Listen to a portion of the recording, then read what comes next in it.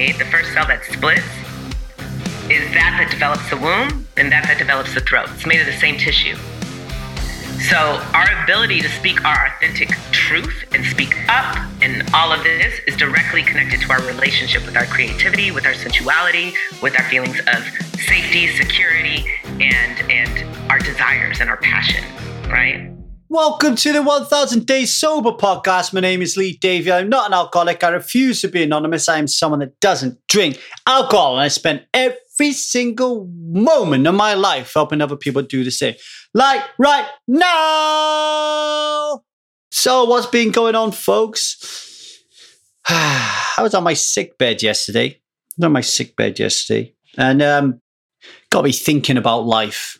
You know, I think I look after myself. I think I try to do the right things. I think I try to eat well. I think I try to live an addiction-free lifestyle, to come from above the line, from a place of presence and stuff like that, right?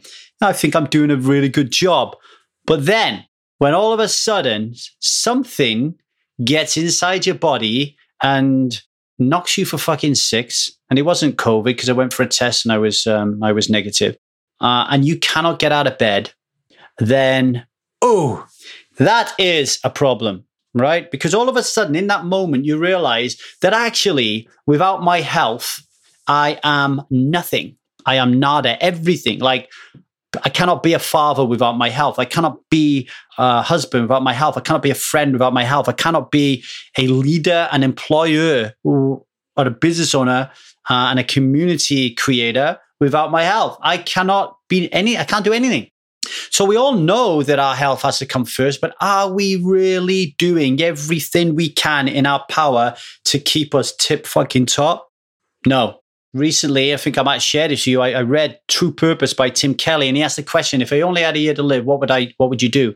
And I answered that question by saying I'd spend more time with Liza, with Zia, with Jude, doing experiences, and I would take risks to grow 1000 Days Sober so I could realize and see it hit massive numbers of people before I popped my clogs. And then I said to myself, well, why aren't I doing those things now?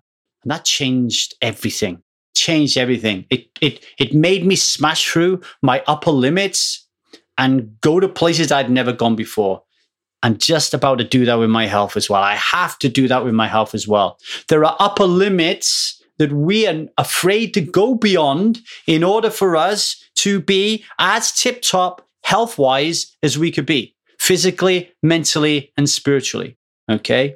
And I think my biggest upper limit is the story that if I really do put health first, that 1000 Days Sober will deteriorate because I won't be spending enough time working on it and helping other people. But it's a story.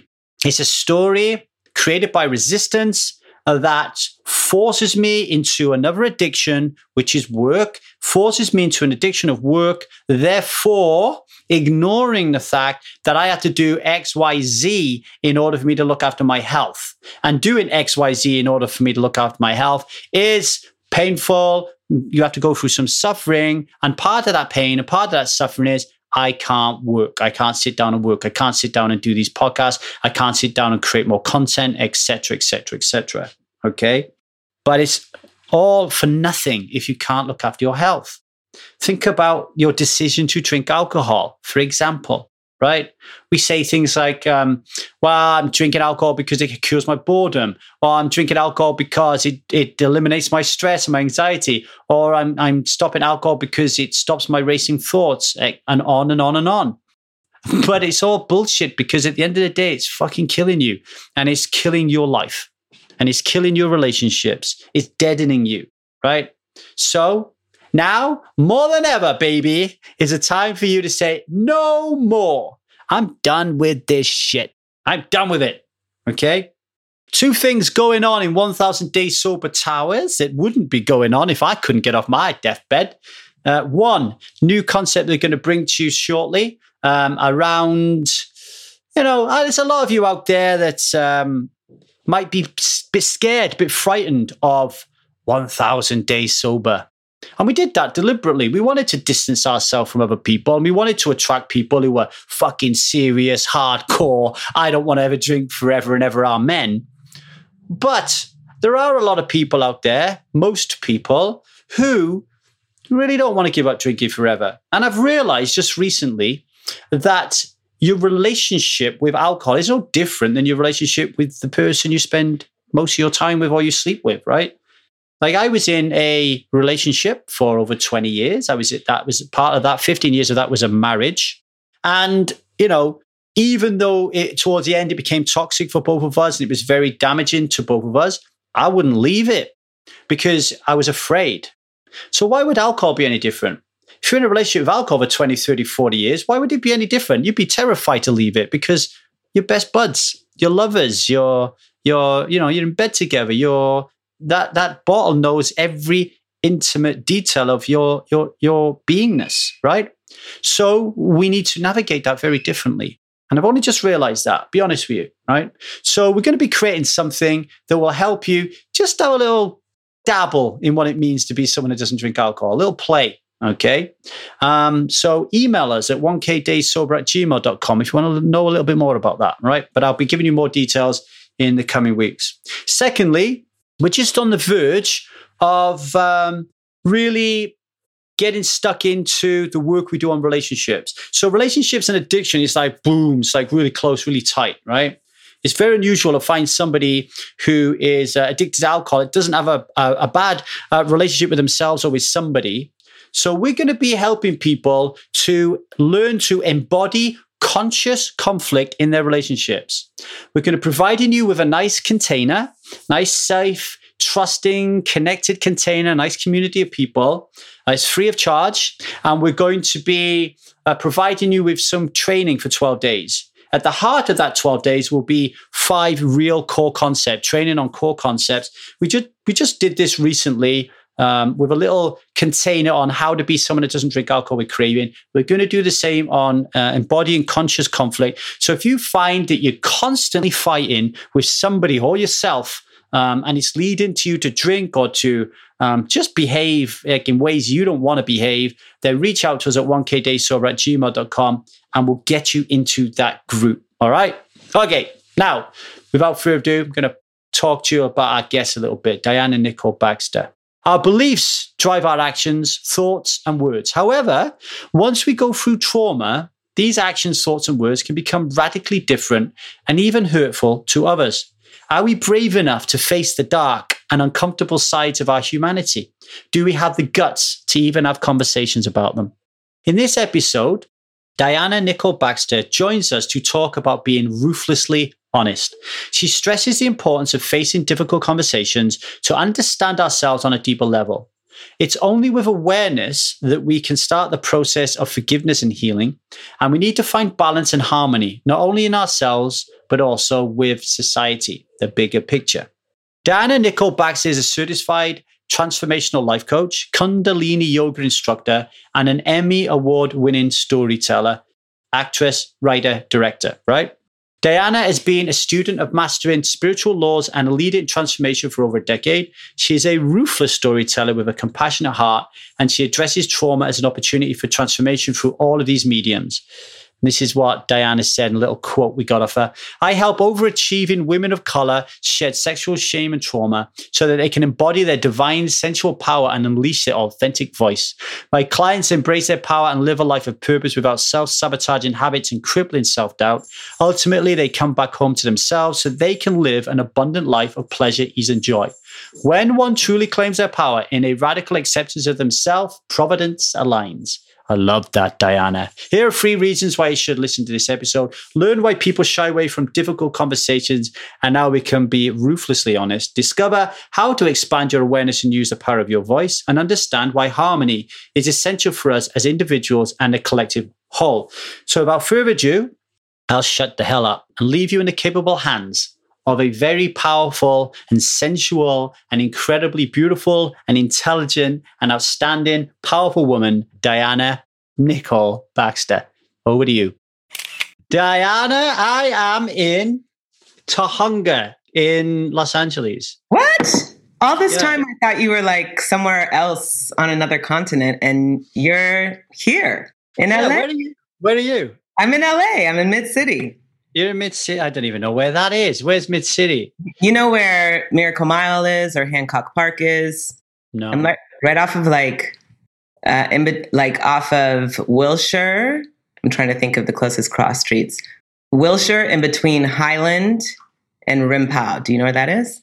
I am what you would call a COVID LA child. So, oh wow! So you have been before? I'm not really. I mean, before COVID, like, you know, I got to be honest, I was being a bit of a baby, so I wouldn't drive anywhere or anything. I was foreboding joy. I wasn't giving myself the vulnerability of just diving out there. I was very reliant on my wife. And then now with COVID, we don't generally go many places, so I haven't been out exploring. But I would like to, like to get in touch when things calm down a little bit. What's that trophy behind you? That big gold one? That big gold one? That's an Emmy Award. That's an Emmy Award? Hey, that feels heavy. It is heavy. It's my weight. Wow. What did you get the Emmy for? Yeah.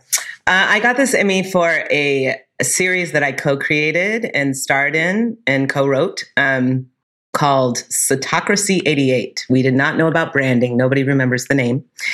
And it was a choose your own adventure interactive web series. And this was right in the beginning of this was 2006, 2007. So this is before the word web series was even invented. At the time, Eisner had left Disney and he went to create his own digital studio, Vugaroo. So people were really playing with storytelling in the digital space. I mean, this is when we watch things super small. We'd still hear the, YouTube had just come out. So, we didn't do it to win anything. We were just creatives that were super bored at the time and our phones weren't ringing. And we were like, let's create something together on this new platform. And how can we make it interactive?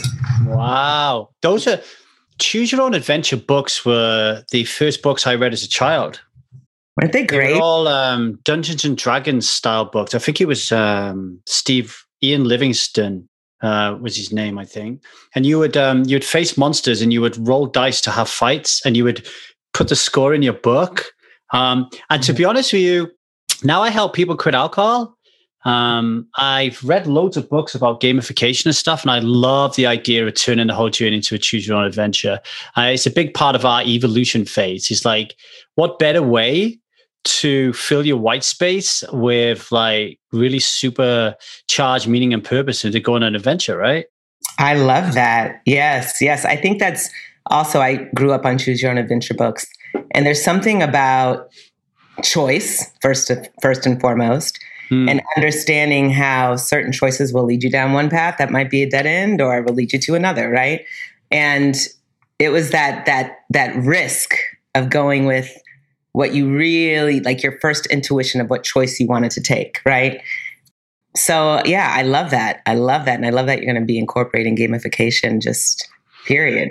Like, my 4-year-old, she has a book. It's called the main protagonist is called Danny. He's a little lad, and it's a choose your own adventure book for toddlers.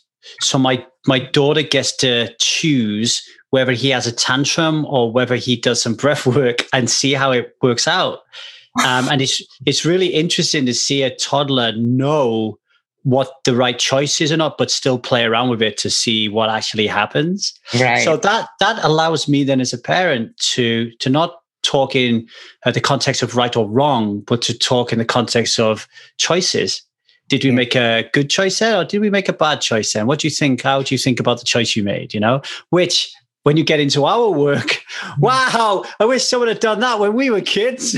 Are you kidding me? I know. Breath work or a tantrum. I just love this. I love this. And how old is she, did you say? 5? She's 4.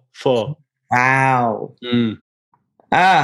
Like what a gift to be a parent, and in this particular time on the planet, and these souls that are coming through, and what the knowledge and the space that they're given to really kind of explore who they truly are. In comparison, at least, my generation was not about that, right?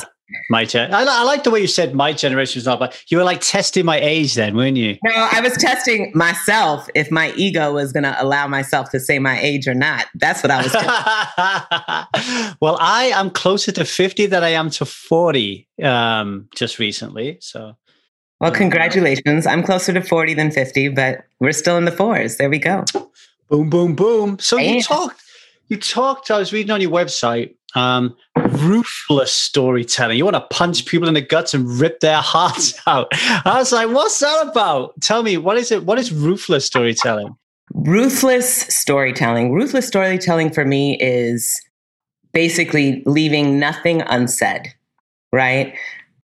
I'm going to take it back to a film that Birth of a Nation, not the original Birth of a Nation that was shown in the White House and with the KKK chasing someone in blackface, right? First movie shown in the White House. Anyways, that's a whole nother conversation. This was a movie that came out a few years ago. And in it, it was telling the story of Joe Turner, who basically was a slave who rebelled, right? And there was this whole massacre that happened.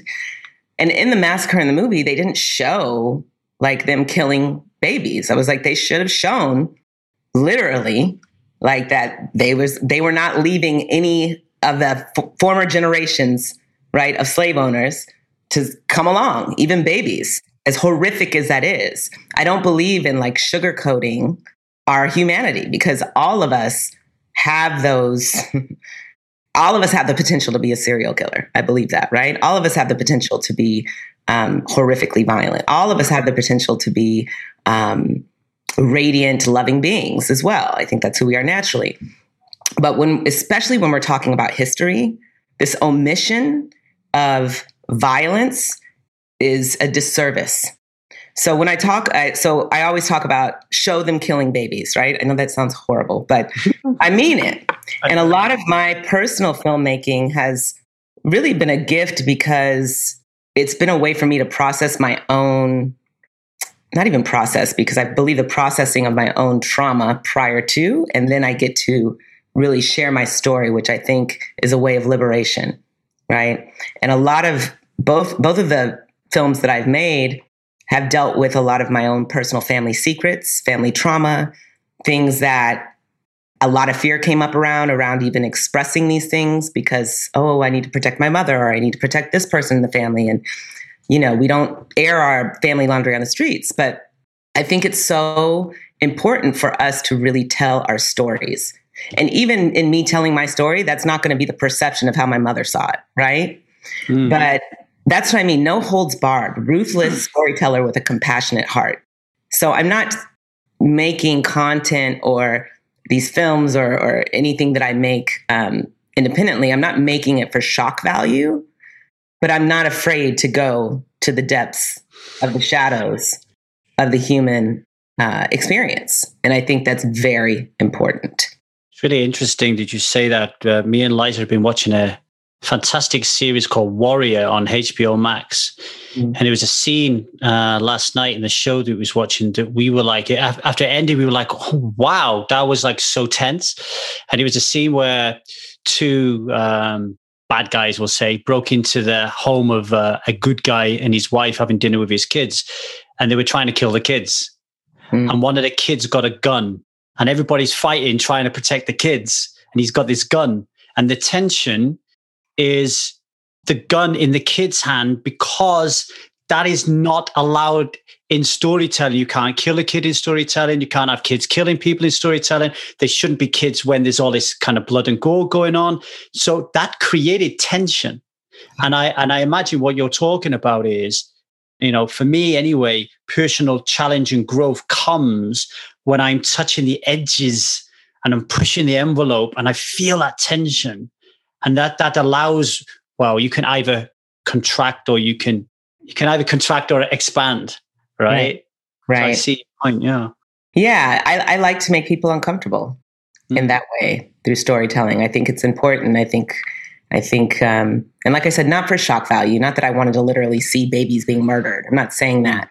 I think especially in the Western world, there is this obsession with violence, and especially violence with women, right? Every single cop TV show, you're seeing murdered women's bodies. And and that's not what I'm talking about.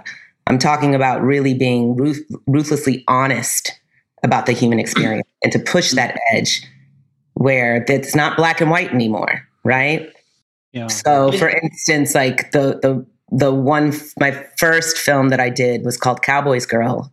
And it was a slice of life about my relationship with the man who I was told was my father for 31 years. After 31, I found out that was a lie. I got a DNA test. He's not my father. I don't know who my father is.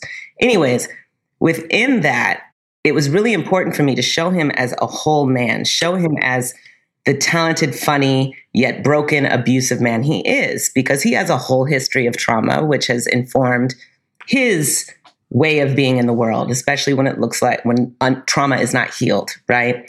So it was really important in the casting of this man, that a man that automatically had a presence on screen, like of brutality, but had the depths of vulnerability, so that the audience would understand that this is not about villain and hero. This is about whole people, unresolved trauma, and what does that look like on screen, you know? So I don't even know why I got off on that tangent, but yeah, I think it's important to really look at all of these sides of ourselves. And for me, I think what's coming up for me is a couple of things coming up for me, which I think could be learning points for people is, it's just two things. Like one is processing.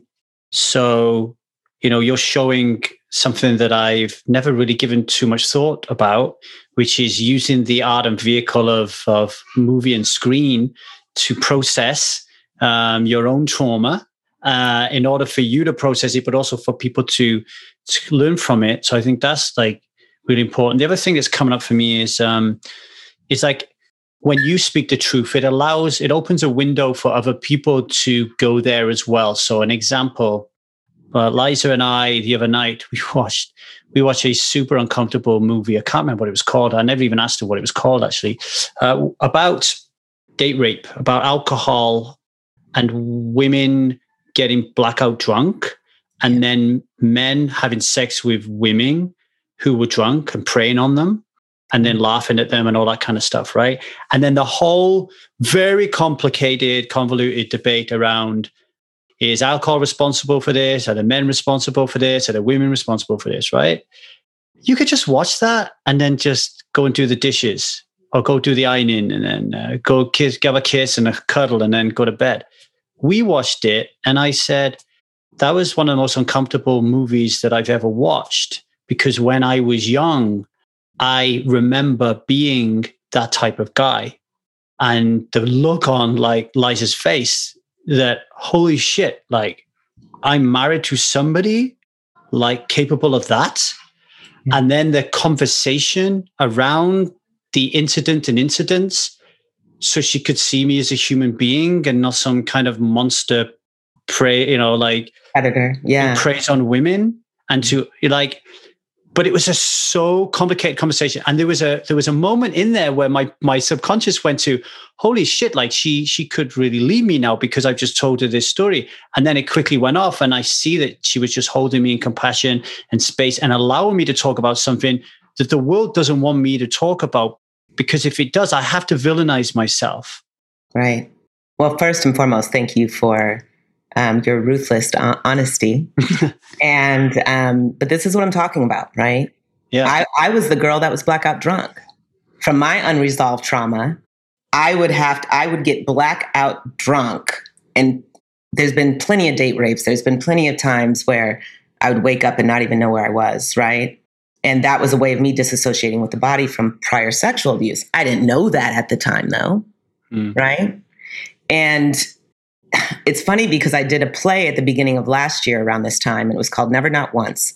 And it was about a lesbian couple, and I was playing the wife, basically, of this other woman. And she had a daughter who came home from college and wanted to know who her biological father was. Her mother said it was a hookup in college. She doesn't even know who the guy is.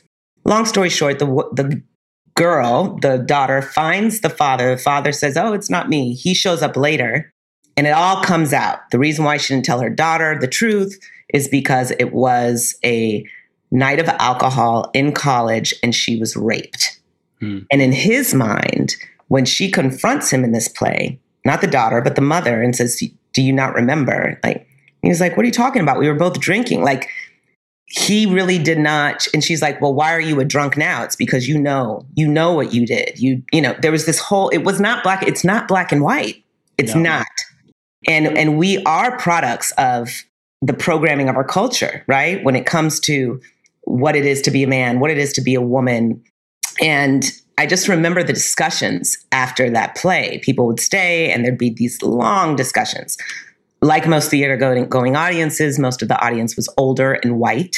And there was a lot of older white men that were honest, and they were like, that I've done that. That's not rape, right? Like at that time period, as far as in the consciousness, the collective consciousness, that wasn't considered rape. Because there was also and even in women's minds, like I didn't consider that rape, what was happening to me. It was my fault. I got drunk, right? Something was wrong with me. I got drunk, or I flirted with them and that's my fault, or whatever. Either way, we are products in a large way of collective consciousness. And in the past, it's almost always been that women's bodies are in service to men. And even women have bought into that.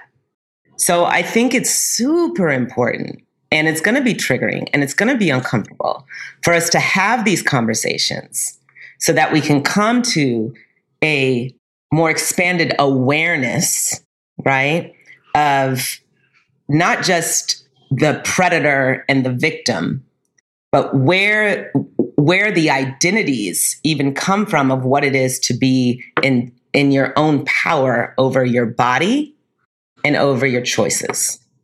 And it's not an easy conversation, but I really applaud you for owning that. I think if more men did, there would be a healing in the male collective as well, because I don't think it's talked about, right? To me, it's like, I think the word collective consciousness is like really important. It's not one that's been in my vocabulary, certainly not in the conscious thought. I mean, the way I look at it and the way I talk about it is, you know, from the age of 14 when I lost my virginity to, holy shit, till I stopped drinking when I was 35, I would say 99% of sexual activity outside of wedlock was drunk. And I would say the vast amount of sexual activity within my first marriage was when we were drunk. Obviously, you would have sex when you wasn't, but most of the time, sex happened when you were drunk, when you were drinking, right? And I know for a fact that the vast amount of time when I was having sex, I was in and out of states of blackout as a man. So, and I also know that there was this in existence then. So we're talking, I would say between the ages of 16, maybe 21 when I met my wife, where there was this story.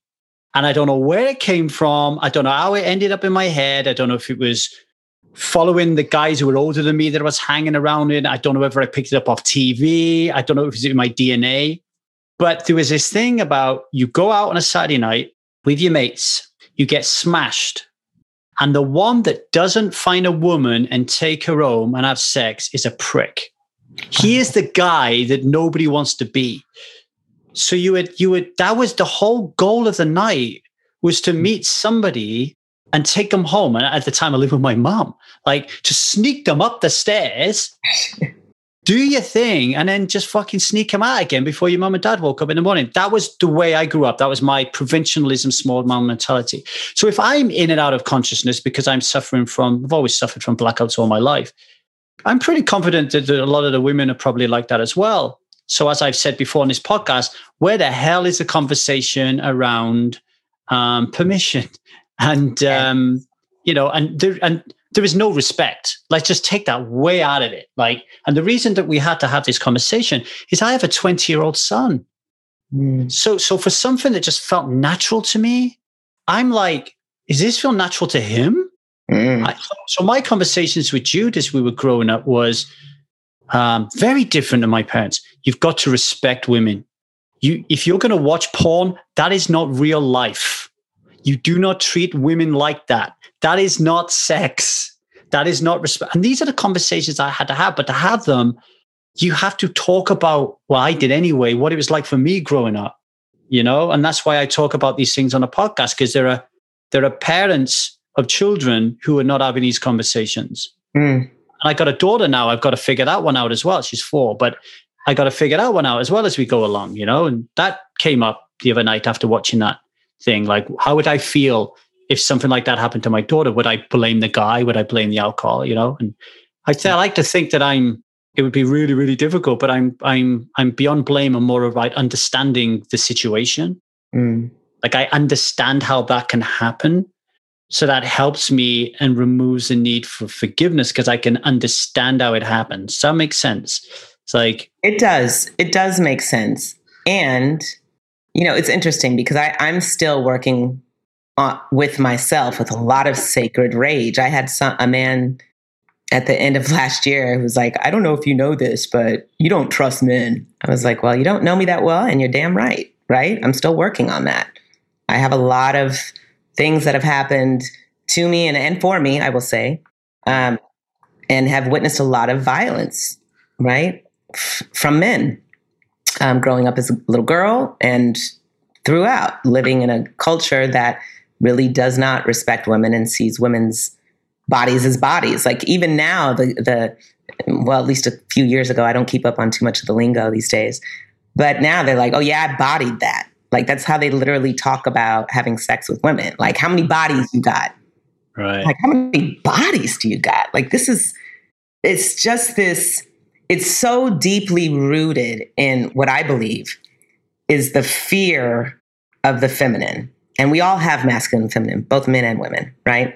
But it's the fear of the unknown, the fear of the feminine, the fear of the darkness, right? Of the expansiveness, the fear of sensual creativity, the fear of sensual power, right? It's no different than women here in Hollywood who are going getting their pussies cut up to look like porn stars, which basically look like little girls, than it is from women in Egypt. When I lived there in 97% of the women there were, they call it circumcised. I call it genitally mutilated. The doctors should do this, right? There's no difference.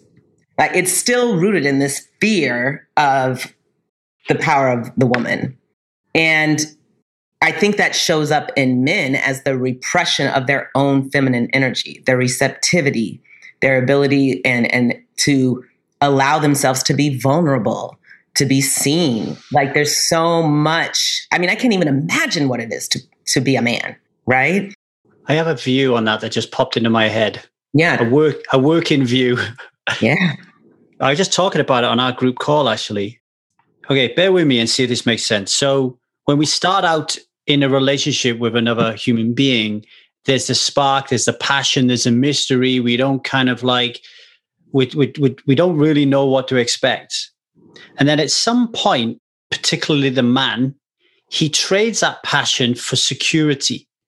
And like I'm in a relationship with you, Diana. Like, I want to marry you as quickly as I can, because if I'm not with a woman and don't have a woman in my home, then I'm not a man, right? So we swap passion and mystery and risk and unpredictability for sameness, security, stale vanilla, right? And then what happens is we become afraid of the woman in the relationship blossoming, booming, growing, evolving, having power, because that weakens you as a man, because you think that they're going to leave and they'll take away your security. And if they take away your security, then you ain't no man, because you can't keep a woman in your home. And the job of a man is to marry a woman and to have a home and a kid and a wife, right? I'm picking this up from reading a little bit about Esther Perel around sex and how eroticism fades, and a little bit around Patricia Love and Steve Stosny's work on conflict between men and women being rooted in a man's shame and a woman's fear, So I don't know. That's going through my mind at the moment. I mean, I think you're talking a layer beneath that in terms of like the fucking DNA of a man. And I'm probably but I don't even think it's necessarily the DNA of a man. I think it's the programming of that both women and men have been taught what manhood is. I think it's programming of what through that collective consciousness. Yes, and if we look at history, if we look at goddess culture, right, which was very different, and I don't remember the exact date, but basically, if we think of Egypt when they started worshiping one monolithic god, so Ra, the sun god, right? Around these times was the beginning of the death of the goddess culture. So no more many deities, no more like nature representing the different multifaceted energies of spirit. It was like, nope, one god, right? The man is the head now. It was this, it just was, it's the beginning of patriarchy, basically. And I think that word is so overused. It kind of gets on my nerves, honestly, but it was the beginning of patriarchy. So it's interesting that what you just said about a man, like wanting a woman in the security of that, because, and I'm not sure, obviously you're a man saying this, but the men that I have met and know and have talked to about things like this, they often say for them, it's about, until a certain point, as many women as they can get, right? It's not even about it's always just about having a woman. And that woman might not necessarily be your wife. She might be your fuck buddy. There might be multiple women, but that being able to have ownership over a woman's body, even if that's not what they're thinking, that's what that is, right? I have the right to this body defines their manhood, which energetically, I believe that the masculine, divine masculine energy is in service to the divine feminine, right? And not in service to, when we think of a patriarchal hierarchy, like the divine feminine's above the divine masculine. I'm not saying that. I'm saying the harmonious dance between the two. The structure of the masculine is in service to the flow of the feminine. It has the container, right? It's the energy, just like we talk about any action we take, right? It's not the action, it's the energetics behind it. The feminine is the energetics. The action is the masculine. You can do the action all you want. If the energetics aren't in alignment, the actions are destructive, usually, right? So I don't even know where I'm going with this, but yeah, I think that we are in a time right now, right?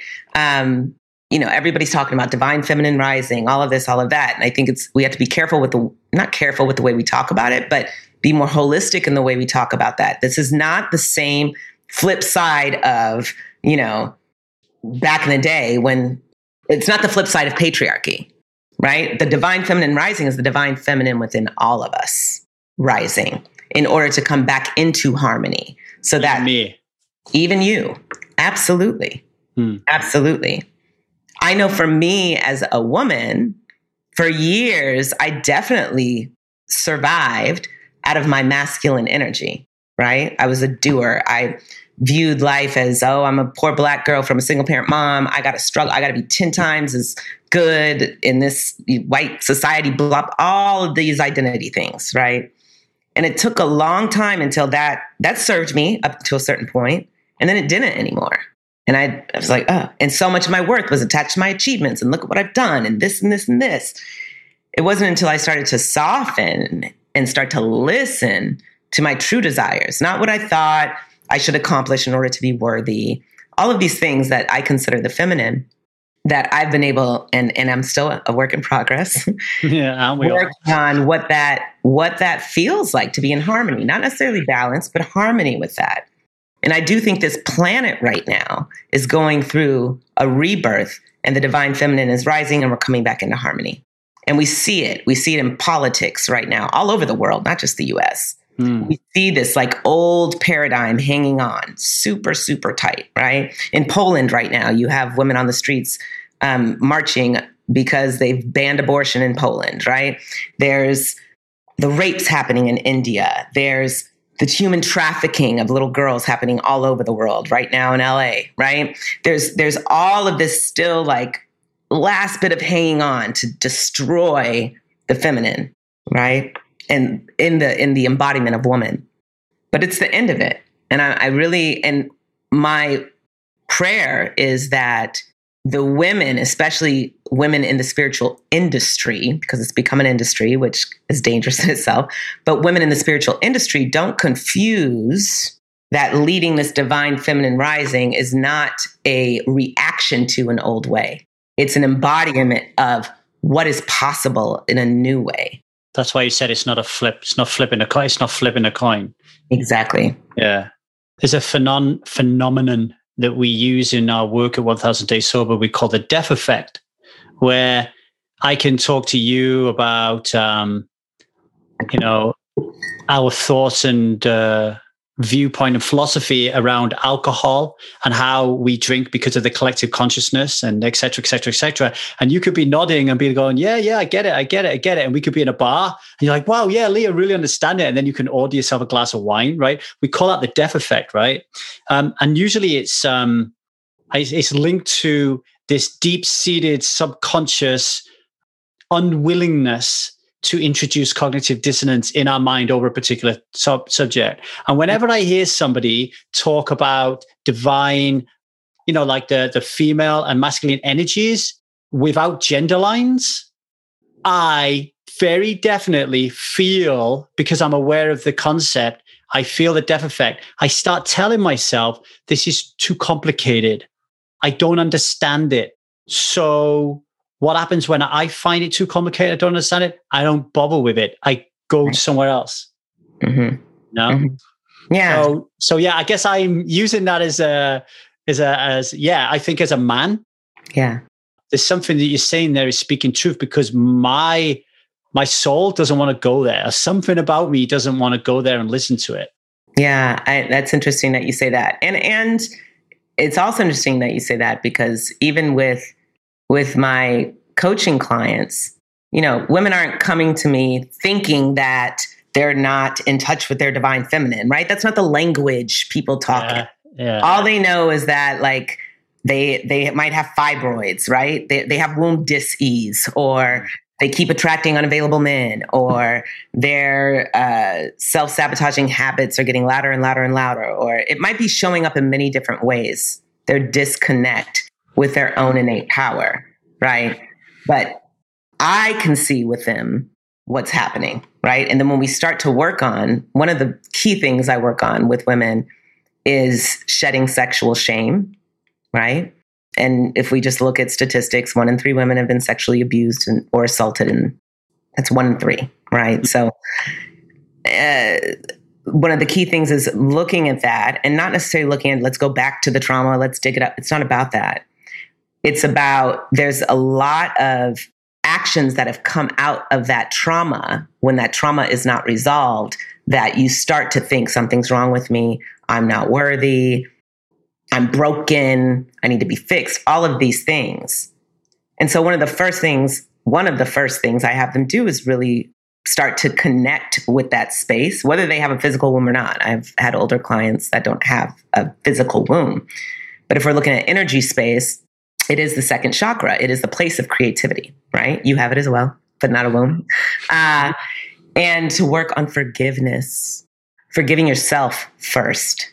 I had to do a lot of forgiveness around my own shaming of myself.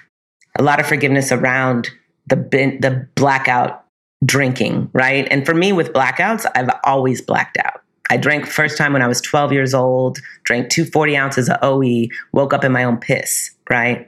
I could drink 2 glasses of wine one night and black out. Like I didn't have any control over how those blackouts would show up. But I had to really work on forgiveness for myself first. And for that younger woman at the time who was acting out of we're all just, no matter what the action is, we're just wanting more love. We're thinking that we can find it outside of ourselves, or in that drink, or in that man, or in that bed, or whatever it is. So forgiveness to me is everything, to really start to work with that.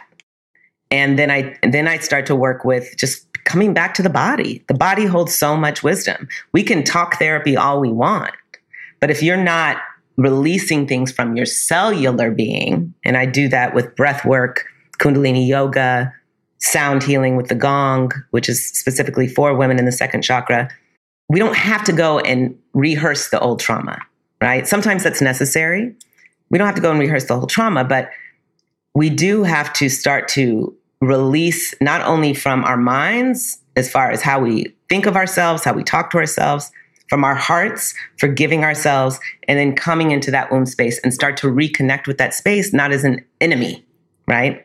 Because by the time it's shown up as dis-ease in the body, whether it's painful periods, endometriosis, fibroids, bacterial vaginosis, like whatever it is, we start to even make our womb the enemy. Like, something's wrong with me. This sucks. Oh, it's fucking period time again. Like, we become so disconnected from what I consider the highest technology in the world, the womb, right?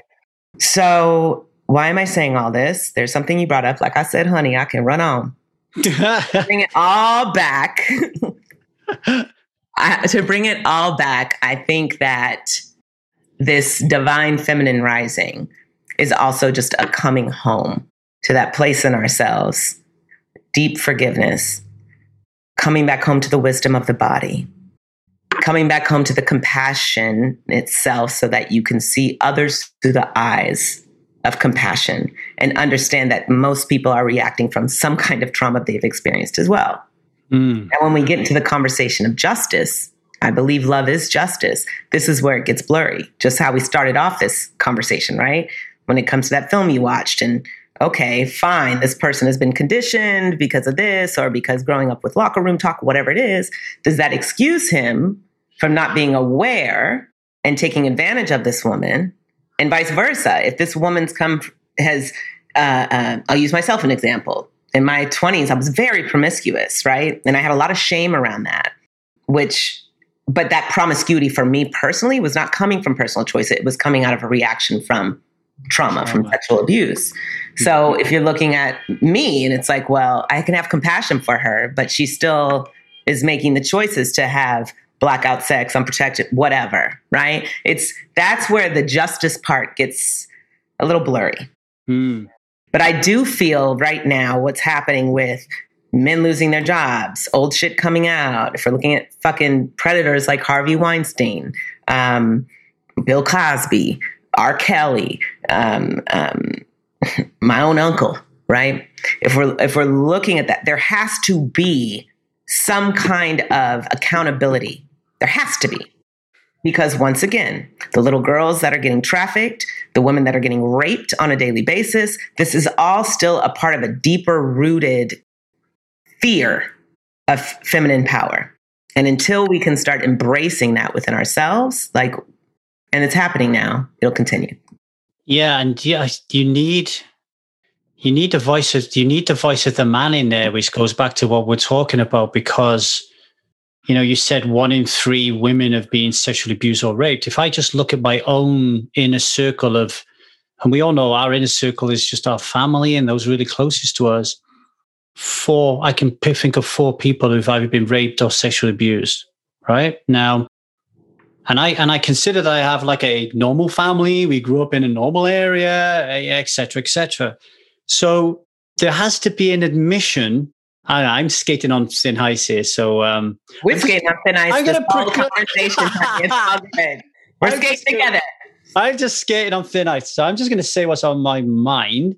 There has to be an admission here that there's something evolutionary and anthropologically and psychologically wrong with men, or let's say a large percentage of men, to make it more particular. Let me give an example. Okay.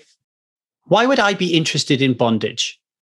So it's a particular type of sex, practice safely. It's just, pushing your edges, pushing your boundaries, finding your passion, doing things you like, right? But let's look at what it is, right? You're tying people up or being tied up. There's a dom submission kind of element to it, that with who has not been in bed with someone who says, choke me a little bit, right? Or hold me down or whatever, right? And then you're getting turned on by that. And then it's kind of like, what's this about? Why isn't vanilla missionary sex enough? Now, I'm not saying that everybody is like me thinking, oh, yeah, I like the idea of tying a woman up, or I like the idea of being tied up. By the way, I don't like the idea of being tied up, which might be interesting in itself. But the porn industry, folk, is fucking massive. I know. So this is not just the workings of Lee Davies' mind, right? Like, no, it's not. It's about power, though. That whole thing is about power. I mean, rape is about power, right? It's about power. I've been a woman who's been tied up, and I've tied a man up, right? It's about power. But once again, I don't think it's something that's inherently biologically, whatever else you said about men. I think that it is, I don't even remember how many years. It's been thousands of years of the fear of the feminine energy. So yes, it's intergenerational. This has been carried on. And I really do think this is breaking now. Now, what does that mean? That also means that, because everybody talks about toxic masculinity. Okay, great. But we just started labeling it toxic masculinity. Beforehand, it was just manhood. It was promoted as being just you're being a man. Yeah. I think so, though. But right? there would be a big missing element of it, though, I think. So there would be this archetype and stereotype about a man, being the boss, all that kind of stuff. But what wasn't being spoke about was how the man would be sexually, like because of the stigma of sexuality. Like when I grew up, like you just don't talk about that shit. Yeah. So there's a big hidden part of it. I think this like nobody wants to go there. Yeah, well, and that's the problem. It's going there, and that's why you're seeing like the repercussions of it. But we need to go deeper to understand, even women, of where that, like, if I look at my past relationships, long-term relationships, I emasculated those men. Right. Totally emasculated them. I didn't realize that I was doing. There was some part of me that was getting off on it. Let's not even lie, right? Because it was still some of my sacred rage. But I was operating from a place of toxic masculinity. That in me. And power. Over. Right? And choosing men that I truly didn't believe were my equals, because I had my own abandonment issues. I knew I could leave them and I'd be okay, and they'd never leave me, right? It was all about power. All of this is really about power at the end of the day. And I think that's why it's so important to own your own shit and look within and do the work.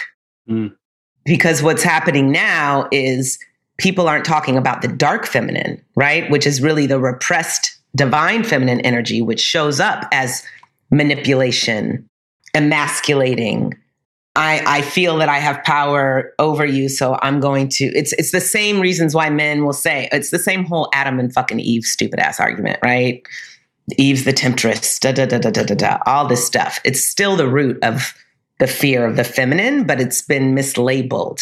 So when women are repressing their natural feminine energy, their divine feminine, it comes out as the dark feminine, right? Which can be very destructive. Usually it's always destructive to yourself more than others. Manipulative, in service to bodies, only in service to men to get something in return, right? Like it's this, but that is the energy that manhood up until now, which we're now labeling toxic masculinity, how manhood has always been defined towards women. Does that make sense? Yeah, the movie that we watched, basically the girl who blacked out and was raped at like one of these American kind of frat parties or whatever. We don't have them in the UK. We have similar things, but she got raped and she dropped out of med school and she killed herself. And then her best friend couldn't get over it. So when she got older, she would pretend that she was drunk, lure men back to her home.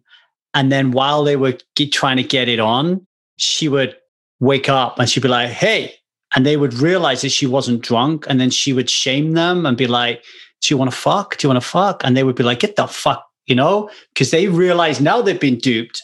So I guess that's the toxic. All right, it's linked to tremendous trauma, but that's like, am I on the right lines? That's like kind of not really. And I say this because, and whatever, this might be my own shit. Like I said, I'm still healing my sacred rage, right? I'm learning. I'm like, I love her. I'm like, fuck yeah. Like she's teaching them lessons. Motherfucker, you thought you were going to get up in here and take advantage of me while I'm drunk. Well, guess what? I'm not. You still want to fuck me? Are you going to ask? Are you just going to shove your dick inside of my dry pussy that you haven't even taken the time to fucking please yet? Yeah. Even women's knowledge of their own bodies is so limited. My clients, I have them look at themselves. There's women that have never even looked at themselves. And now I'm going to go off on a tangent a little bit. There's this, and I just found this out. Many women already know this. I didn't know it. When women are fetuses in the womb, some of the first cells that start being made, the first cell that splits, is that develops the womb and that develops the throat. It's made of the same tissue. So our ability to speak our authentic truth and speak up and all of this is directly connected to our relationship with our creativity, with our sensuality, with our feelings of safety, security, and our desires and our passion, right? So I don't think that woman's a form of toxic masculinity coming out from a woman. Yeah. I think that's a form of sacred rage, and I love what she's doing. And I hope it woke some of those guys up, like, oh, this isn't cool, right? Or, oh, maybe I am taking advantage of a situation. But once again, until we stop thinking of women's bodies as only to be in service to men, that's not going to change, because there is a entitlement that even in people's religious texts, it's like, oh, it's not rape if it's your husband. That's in the Bible, that's in the Quran, that's, in many different religious texts that are rooted in patriarchy as well, right? There's the mysticism of those religions do not preach the same things. But until we stop thinking of women as product, and until women stop thinking of themselves as product, it's not going to change. But I think it's shifting. Is there a... Nice again. I can feel it. Okay. Is there an element here, not condoning anything, of what we're talking about? And I'm just thinking about myself here. This is me, folks, the way I work. Is that as I grew up, I have no fucking idea of anything you're talking about, because nobody's telling me. Nobody's having a conversation with me. Nobody's telling me that what I'm doing is wrong, the way I'm behaving is wrong. It just seems right. There's nothing educated in school. You don't see it on TV or nothing. Like, is there an element of this that you can just be so fucking ignorant to it because nobody's talking about it? And now it's really good that we are talking about it. And then when it happens, that the man just becomes so defensive that he refuses to acknowledge or take any responsibility for anything. He just wants to be right. He doesn't want to morally compromise himself. And he's just like, no, I'm just going to blame the woman all fucking day long. I am not that guy. Yep. Like the amount of times I've said to Liza, my wife, not around sex, but around really difficult conversations, the way I behave and gaslighting and stuff. The amount of times I've said, I'm not that guy. And then afterwards I have to apologize and go, fuck, I am that guy. Right? But I was in the moment, Dan, and I'm just so convinced that she's wrong and I'm right, that I would never cross that boundary, and it's only until I surround myself with people like you who are, ruthless enough to punch me in the gut, rip my fucking heart out from a place of loving kindness that I can go, shit, what the fuck's happened to me? Yeah, I think anybody with privilege, that usually is the first response.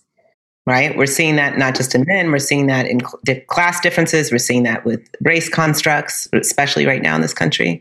It's like, no, I'm not this, I'm not that, right? Like if they don't have, and some of it is pure ignorance. And some of it is the willful ignorance that I don't have to even look at that because I don't need to consider what you've experienced because my people, my life, my sex, my gender, whatever is, of course, more entitled to what I want, period. But there's a level of entitlement there that I think people have a lot of resistance at looking at. Entitlement and privilege that people have a lot of resistance at looking at, right? That's why it's so important to really take a hard look in the mirror. We have to own these parts of ourselves. Like we all have the potentiality of all of this in us at the end of the day. And I had the same person who was like, you don't trust men. My initial meeting him, there was something in me that wanted to conquer him. There was that dark feminine. That's what was really operating in me in my younger 20s, even though And I thought I can fuck whoever I want. I can do da da da. Fuck man, I don't need a man. Da da da. All this stuff, which was just really me protecting myself. But in actuality, I was just disempowering myself, right? And I felt that, I mean, I was like, oh, I thought I did a lot of healing around this. What is this, right? What is this part of me that's like being like, and it wasn't when I was doing it, like, you know, really flirting, what have you. Not that flirting's bad, but I'm just talking about my process with this. It wasn't until afterwards that I was like, oh, this wasn't that I even was attracted to this man or really wanted to, you know, date him. There was something in him. There was an authority in him. There was a power in him. And this in the past had been a pattern with me. Powerful men, I want to fucking make you feel like shit. I want to conquer you, right? Power dynamics. And then I have to look deeper and say, what part, I call her Sabina. Like she literally has a name, right? And I'm like, okay, Sabina, what am I not giving you that you need? And literally she's like, I need to have more fun. I need to be more of my sensual self. Like you're shoving my power down and it's going to come out in a fucked up way unless you start honoring it. So, you know, now I bought a pole in my bedroom. I'm practicing pole dance. Yes. You know, I'm like, okay, let's find ways to have fun, be sensual and get a workout out of it because I hate working out. But, you know, it's like, talk to those parts of yourselves. Usually it's your inner child and repressed energy that really needs to be nurtured, but it can't come from outside of you. And even if I were to destroy that man, my ego would feel great for a moment, right? But then I'd feel like shit because once again, like what you do to others, you're really doing to yourself. This is really funny because as I'm talking to you, I'm what's the right word I'm looking for? Because I'm really curious now about this whole kind of like male female thing. So like you're creating a real visceral, like there's something going on inside of me, in my gut, in my chest. You know, like I'm sensing your power, and I don't like it.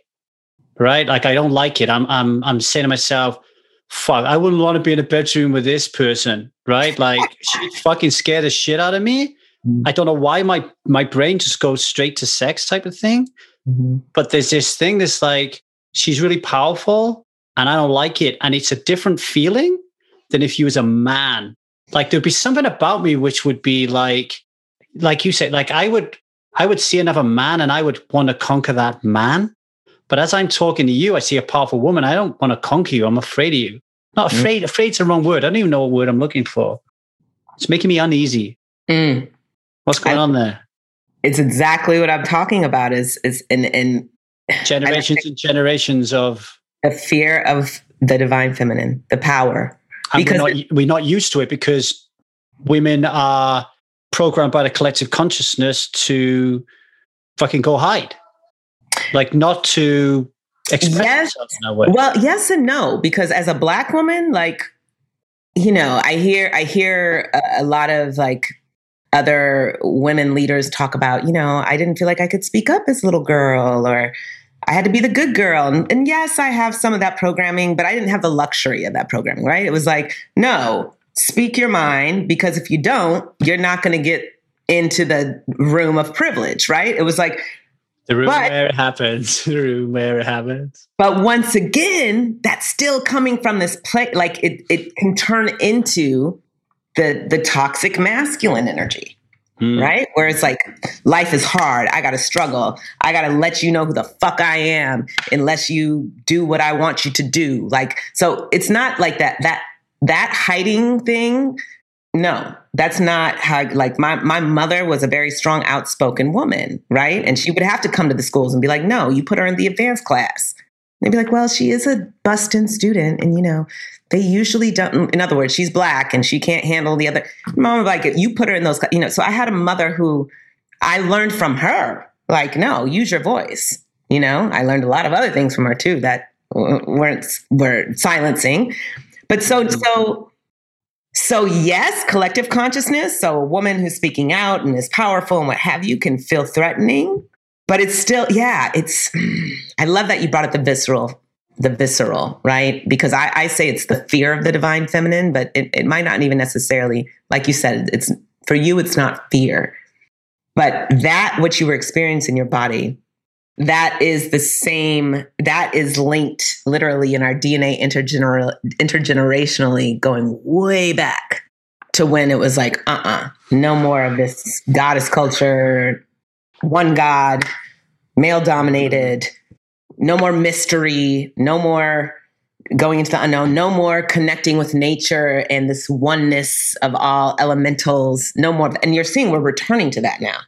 Everybody and their mama's a shaman. Everybody's exploring plant medicine. Not everybody, but you know what I'm saying? And I love this. That has to be done responsibly as well, though, because that can slip into the ego, the spiritual ego. We want to get into that. The spiritual ego, and then taking these indigenous practices, labeling them as your own medicine, and once as your own medicine when it's not. So I love that you expressed that. And that, what you expressed, is what I would get off on when I could sense the visceral, what have you. And you would sense it, but they're not talking about it, right? No. And then I'm like, ooh, right? When I, my way of taking back my power was misplaced. It was like, I'm going to go and fuck with this guy's head or whatever it was, right? I could sense that. And it was like, ooh, I got the power here. When really, we are very powerful, right? In Kundalini Yoga, we believe that women are 16 times more powerful than men energetically, that there's nothing beyond woman except God, right? And I do believe that. But once again, I'm not speaking about this in a hierarchical way.